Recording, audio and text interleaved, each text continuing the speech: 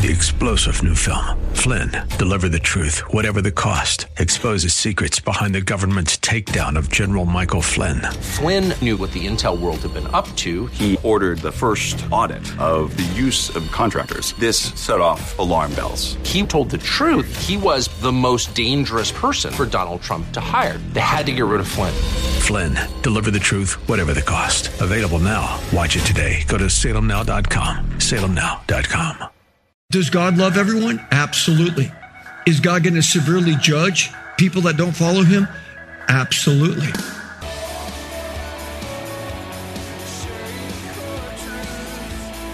Welcome to Core Truth Radio, a radio ministry of Core Church Los Angeles with pastor and Bible teacher Steve Wilburn. Pastor Steve will be teaching the Word of God with truth from the Bible. For more information, go to corechurchla.org. That's corechurchla.org. Now here's Pastor Steve with today's Core Truth. We're going to find our text in 2 Samuel, Old Testament, chapter 10. And I entitled this message, Watch Who You Listen To. Have you ever listened to a fool? It's like a fool is defined in a dictionary as one who is deficient or lacking in judgment. He's lacking in sense or he's lacking in understanding. It's one who acts, well, unwisely. Not only have most of us listened to someone like this before, if we were honest with ourselves, most of us have also said some pretty foolish things at times. And speaking for myself, not only have I said some pretty foolish things, I've also made some pretty foolish decisions in my life. And speaking of saying foolish things, it was Abraham Lincoln, our 16th president, that said this quote, "Better to remain silent and be thought a fool than to speak out and remove all doubt." Yes, end quote. Some have obviously not heeded President Lincoln's counsel. It was Plato that said, wise people talk because they have something to say. Fools talk because they have to say something. It's like there's a lot of wisdom in that. What about all the warning signs on products? Were they all just made for foolish people? They're on a toilet bowl brush. It says, not to be used orally. Okay, do we really need to know that? I mean, when was the last time that you lost your toothbrush and in your bathroom you looked down next to the toilet and saw the toilet brush and said, I'll just use this. Okay, I mean, nobody would ever think that. But this is why it's been said, quote, a common mistake that people make when trying to design something completely foolproof is to underestimate the ingenuity of complete fools. Okay, so I guess somewhere along the line, someone tried to use it for a toothbrush, I guess. Anyway, but as an atheist was sitting next to a Christian on an airplane, he said to the Christian, you Christians are really lucky. You have Christmas and Easter to celebrate. Us atheists have nothing. But that's when the guy in the next row back leaned forward and he said, oh no, you atheists have your holiday. It's April Fool's Day. Maybe he was referring to when God said in Psalm 14:1, only the fool has said in his heart that there is no God. Yes, in life, there are a lot of foolish things said, a lot of foolish things that have been done. But woe to the person who heeds to the voice of a fool. And that's our backdrop as we look at a neighboring king of Israel who dies, and his foolish son takes over. We will consider 3 points in light of our title, Watch What You Listen To. Number 1, the voice of the foolish, because they're always ready to give you counsel. They're always ready to tell you what to do. Number 2, the strength of the mighty. God has his people and he wants to fill them with his strength. And number 3, the reason to stand strong. There is a reason that we're alive today, and there's a reason why we should all stand strong in this culture that we live in as Christians. Well, let's look at our first point, the voice of the foolish. As we read together, starting in 2 Samuel chapter 10, we'll pick up in verse 1. It says, "Now it happened afterwards that the king of the Ammonites died, and Hanun, his son, became king in his place.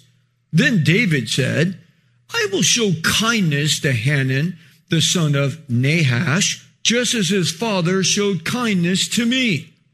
So David sent some of his servants to console him concerning his father. But when David's servants came to the land of the Ammonites, the princes of the Ammonites said to Hanun, their lord, do you think that David is honoring your father because he has sent consolers to you? Has David not sent his servants to you in order to search the city, to spy it out and overthrow it? So Hanun took David's servants, shaved off half their beards, and cut off their garments in the middle as far as their hips, and he sent them away. And when they told it to David, he sent to meet them, and for the men were greatly humiliated. And the king said, stay at Jericho until your beards grow, and then return. Okay, we have a really bizarre situation happening here. You know, this is, well, you could say a disaster in the making. It's like David hears of this young man's father dying. Now, David obviously had relationship with this young man's dad. So he sends a group of men to console this young man. It was a nice gesture. And though, again, there's not a whole bunch recorded about this relationship that David had with Nahash, the king who passed away, Nahash obviously had shown compassion to David, and he points this out. So all we know is that Nahash was an enemy of King Saul.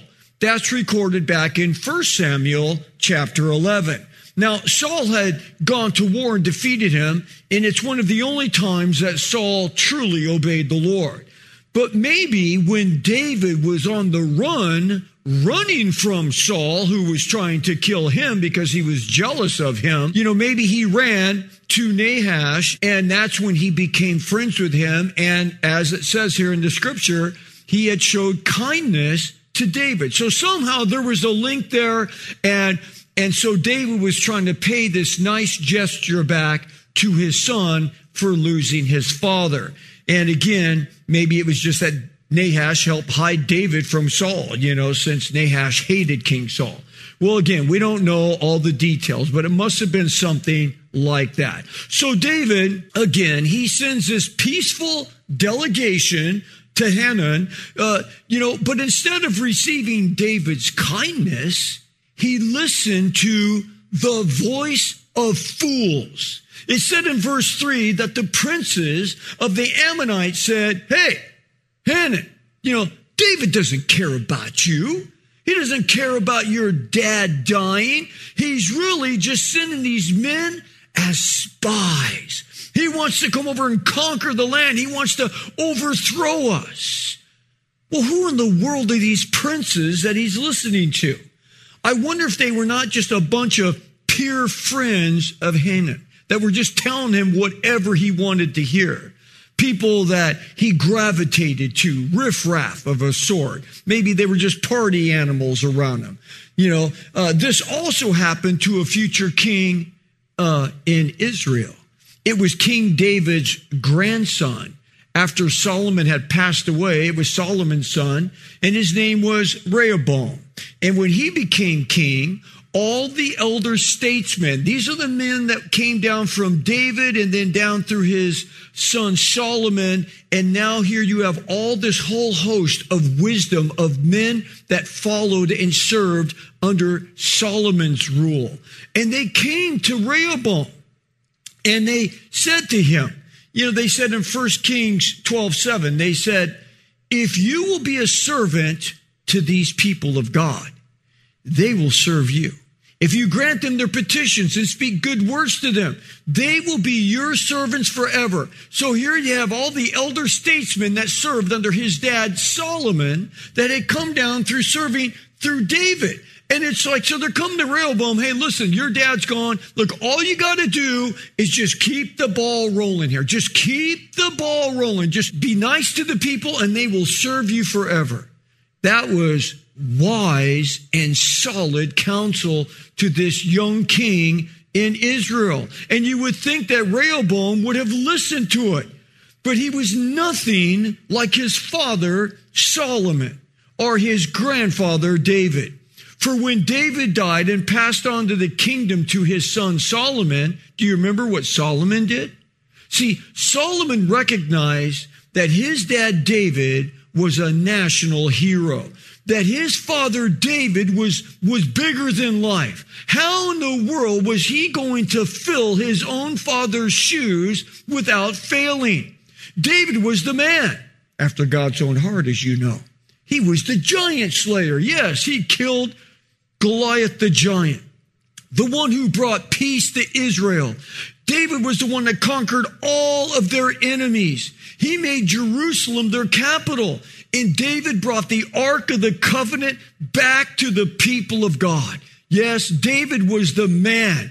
And Solomon, now him becoming king after his father David, he was completely and totally overwhelmed, to say the least. And when he became king, all he could think is how in the world am I going to rule the people of God? So he fell on his face before the Lord. And he said in 1 Kings 3:7, he says, "O Lord, my God, thou hast made thy servant, you've made me king in the place of my father David. I think it's a big mistake." He says, "Yet I am but a little child. I don't know how to go out or how to come in. I don't know how to do this." He goes on to say in verse 9, "So give thy servant an understanding heart to judge thy people, to discern between good and evil. For who is able to judge this great people of yours?" Now, what we have to understand is God had come to him and he said, "Hey, I'll give you whatever you want.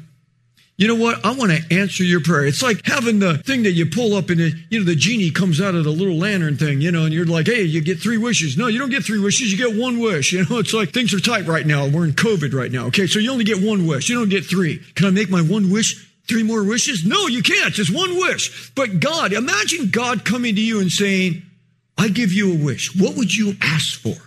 I mean, you're just thinking like, oh my goodness, well, win the Powerball lottery, isn't it up to like 500 million now? So how about that? It's like, what would you wish for if God came to you and said, "I'll give you whatever you want"? But that's basically what he said to Solomon. And Solomon's like, God, it's like, you know what I need? I'll tell you what I really need.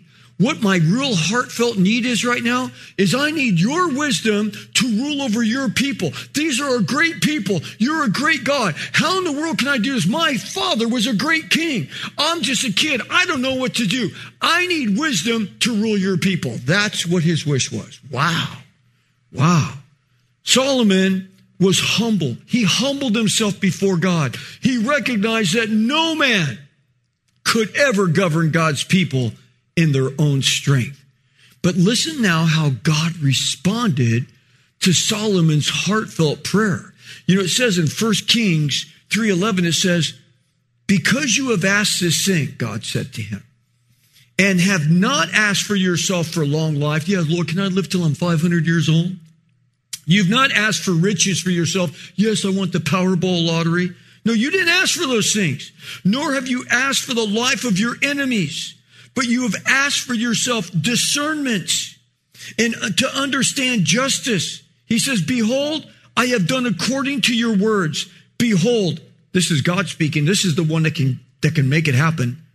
"I have given you a wise and discerning heart, so that there has been no one like you before you, nor shall one be like and arise after you." Think about that. You're the wisest man on planet Earth. There will never be another guy like you, ever, and there never has been. He says, "And I have also given you what you have not asked for. I'm giving you riches and honor, so that there will not be any among the kings like you all of your days. Wow. See, I think this is where I think Christians miss this. I think we're always so looking out for the unholy trinity of me, myself, and I. I think we miss the fact that we're always asking for us, Lord, I need this, and I need this, and I need this. Instead of like, Lord, how can I serve you better? How can I be who you want me to be? And see, when we put others first, God makes all of our things happen. He blesses us. He blesses what we do. You know, we put our finances before the Lord, and we just say, well, Lord, I'm just going to give, everything's yours, and I'm just going to give to you freely with a whole heart. It's like, then you learn, like, I can't outgive God, because he keeps blessing you back because you keep giving to him freely. See, everything we do, when we put the Lord first, he always takes care of us. But when we're a little stingy, and we're a little, it's going to be my way or the highway. It's all what I want. Me. Then we find ourselves what? Always coveting something else. I never quite have enough.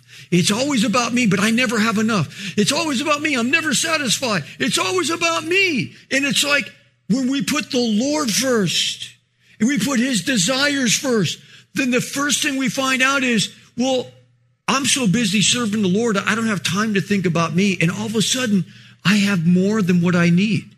See, we miss that, I think, as Christians. And we really need to think about what our priorities are before the Lord. So God gave Solomon way more than he asked for. Again, why? Because he asked for what was right in the first place. He put himself on the back burner. I want to do what's right. I wonder how much God desires to really bless you and me if we would only get our eyes off of ourselves and truly seek God's will. Remember, the Bible says, if anyone wishes to come after me, Jesus speaking, let him deny himself, take up the cross and follow me. Because what does a man profit if you were to gain the whole world, but yet forfeit or lose your own soul? So I wonder how much God really wants to bless us. For not only us, but those around us through us. But that was not the case with Solomon's son, Rehoboam. His grandfather was a man after God's own heart. His dad, Solomon, was the wisest and richest man that had ever lived. And all the elder statesmen asked him to do, all they asked him to do was just serve the people. But that's not what Rehoboam did. The Bible says that he forsook the advice of the elders, and he listened to all of his friends that were his age. And they said to him, hey, forget those old goats. What are you going to listen to those old goats for? You're the king now. You rule these people with an iron fist. Oh, how many times people will forsake the counsel that God gives us in his word. And instead they will listen to the media, social media, things that are around us, progressive Christianity. Listen to all those things. Why? Because they tickle our ears. They sound good. It all sounds good. They will listen to what our culture says is right and wrong instead of what God says is right and wrong. People will come up to me, or one of the pastors here at Core Church, even those who are seasoned in the Word of God, and they will ask us what they should do in a certain situation, and to the many questions and things that we face in life. And we'll give them biblical counsel, meaning we tell them what the Bible says. Yet sometimes that's not what they wanted to hear. And they forsake that counsel as they do whatever they actually wanted to do in the first place. It's kind of like, why did you even ask that? This isn't what you wanted to hear, so therefore you're not going to receive it. See, one thing that you can do as a Christian, if you ask enough people, you're going to eventually hear what you want to hear. So you go to a pastor, what do you think about this? They tell you what the Bible says. I don't want to, that's not what I want to do. Yeah, you go to another pastor, they tell you what the Bible says. That's not what I want to hear. Then you go to another pastor. He tells you what you want to hear because he wants you in his church, and he wants you to sit in one of his seats, and he wants you to put in his offering bag when he comes by. And it's like, so he tells you what you want to hear, and you're like, oh, I love this guy. He just tells me what I want to hear. That's what the Bible says. The church will be so messed up in the last days. Why? Because people will gather for themselves teachers in accordance to what they want to hear. What tickles my ears? Tell me what I want. Why is one of the biggest churches, Joel Osteen? He's like the biggest church in the United States when he barely teaches anything biblical. It's like, why is that? Because he's telling you what you want to hear. You're a champion. You're wonderful. You're great. And no matter what you do, God's going to bless you. And it's like, well, hold on. Okay. Does God love everyone? Absolutely. Is God going to severely judge people that don't follow him? Absolutely. Is God going to bless you just because you're a Christian? Maybe, maybe not, depending on how you're living. You can't just put this broad brush out there. You're a child of God. You're a champion. God's going to bless you. Everything's going to go over. Listen, if you're a Christian and you're not living godly and you're living in sin, God's not going to bless you. People don't want to hear that. They would rather hear, tell me I'm good. Tell me I'm a champion. Tell me everything's going to be great. See, that's what people want to hear. So they gather for themselves those who tickle their ears and tell them what they want to hear. But that's not what God says. So be careful. The Bible says in Proverbs 23:9, do not speak in the hearing of a fool, for he will despise the wisdom of your words. Yeah, he'll just say, I don't want to listen to you. I have people that call me. I had a guy call me this week, and he was just, talking about something, and I'm just like, well, you're wrong. And he's like, no, I don't believe that.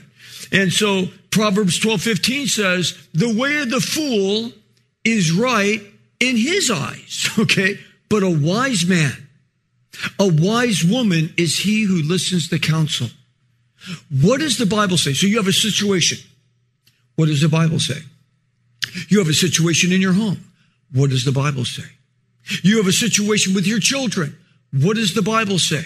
Parents, like if we're not raising up our children in the way of the Lord, who else is going to? Who else is going to make that stand? Do you think this culture cares about our kids? Do you think they care about anything? You have all these young people committing suicide now. Do you think anyone cares about them? But it's like, as long as they're in our house, that's our opportunity to raise them in the way of the Lord. Well, again, getting back to our text, Hanan, okay, the king that his father had died and David sent to console him, he listened to the fools that surrounded him. And he takes David's men who came to console him, and they shave their beards half off, tear their clothes half off. This was insulting to do this to these men. They exposed to them their utmost indignity. As they humiliated these men, they mocked them, and they violated their sense of honor. Now, by doing this to these men, they were really insulting King David. It was an act of war. Which brings up our second point, the strength of the mighty. Let's read what happens next in 2 Samuel chapter 10, verse 7. It says, now, when David heard of it, he sent Joab, this is the 4-star general, and all the army and the mighty men. And the sons of Ammon came out and drew up in battle array at the entrance of the city. And while the Arameans of Zorba and of Rahab and the men of Tob and Makkah were by themselves in the field, now when Joab saw that the battle was set against him in the front and in the back, in the rear, he selected from all the choice men of Israel and arrayed them against the Arameans. But the remainder of the people he placed in the hand of Abishai, his brother, and he arrayed them against the sons of Ammon. Now, notice in verse 7 and also in verse 9, it says that the mighty and the chosen men of Israel went to battle. I'm sure there were a lot of others in that battle also. But who are these mighty and chosen men? Understand, these were the elite of the elite. They were like the Army Rangers. These were like the Navy SEALs, but with one huge and unmistakable difference. These men were anointed by God as mighty warriors. Thanks for joining us for Core Truth Radio. You've been listening to Pastor and Bible teacher Steve Wilburn of Core Church Los Angeles. If you'd like to hear more messages by Pastor Steve, download the Core Church Los Angeles free app. Core Truth is sponsored by and is a listener-supported outreach of Core Church LA. If you've been blessed by this program, consider supporting our radio ministry by texting Core Church LA, all one word, to 77977. You can also give via our app and online at corechurchla.org, or you can mail your support to P.O. Box 34789, Los Angeles, California, 90034. Three-star General Michael J. Flynn, head of the Pentagon Intelligence Agency, knew all the government's dirty secrets. He was one of the most respected generals in the military. Flynn knew what the intel world had been up to. He understood its funding. He ordered the first audit of the use of contractors. This set off alarm bells. The explosive new documentary, Flynn, Deliver the Truth, Whatever the Cost, uncovers the facts behind this scandal. Flynn told the truth. He was the most dangerous person for Donald Trump to hire. I find out the worst enemy that I'm going to face in my life is right here in America. They took my assessment and they wanted me to change it. And I was like, I'm not changing it. They had to get rid of Flynn. With in-depth interviews, archival footage, and never-before-seen personal records of the man behind the headlines. I just felt like I was drowning. Flynn, Deliver the Truth, Whatever the Cost. Available now. Watch it today. Go to salemnow.com. salemnow.com.